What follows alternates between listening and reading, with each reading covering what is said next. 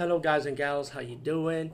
Today I'll be talking about an awesome way to start your free podcast, and I mean free, no catch, no gimmicks. It's totally free, easy to edit, easy to record, and easy to promote and monetize your podcast. It's called Anchor.fm, and I highly recommend you guys and gals check it out and start your own podcast and let your voice be heard. And also, don't forget to listen to Wild Dog Podcast and tell them that I sent you and that you hear it from me. So you get more people to join Anchor.fm. You will not be disappointed because they will also put your podcast in other platforms and then make it very, very much easier for you. Have a great day, everybody. What's up, everybody? Today I'll be talking about the movie ReVisitant. And this movie is not to be taken seriously. After watching this movie, at first I was going to say this is pretty much a stupid horror movie with stupid acting. But watching the direction for this movie, I realized I could kind of compare this movie to Saturday the 14th, which was a good comedy horror.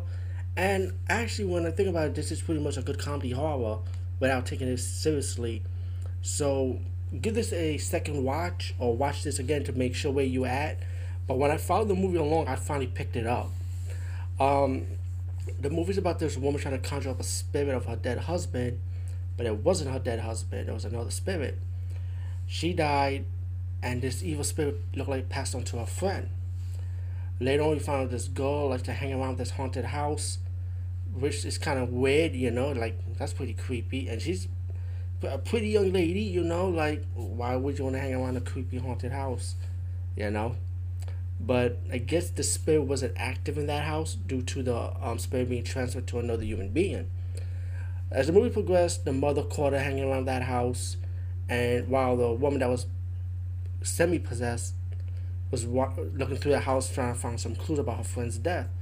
Well, she ended up passing that evil entity to the mom of the daughter, and then whoever lives in the house with the other daughters ended up passing to them too. The movie is really fast paced, surprisingly, for this type of movie. It gets to the point of haunting, the movement of objects, possessions here and there.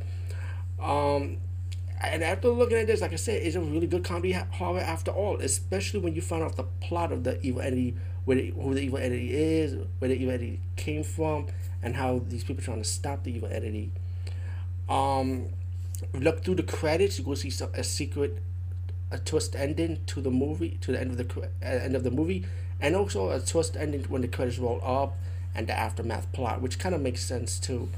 I really enjoyed this movie after thinking about it when I watched it a little further, and I will give this movie a second or third watch.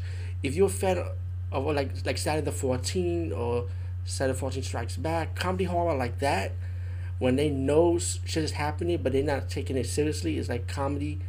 Set is pretty well balanced. It's pretty set in that world, in their world, I mean. So give this movie a chance. Anyway, peace out and see you later, guys and gals.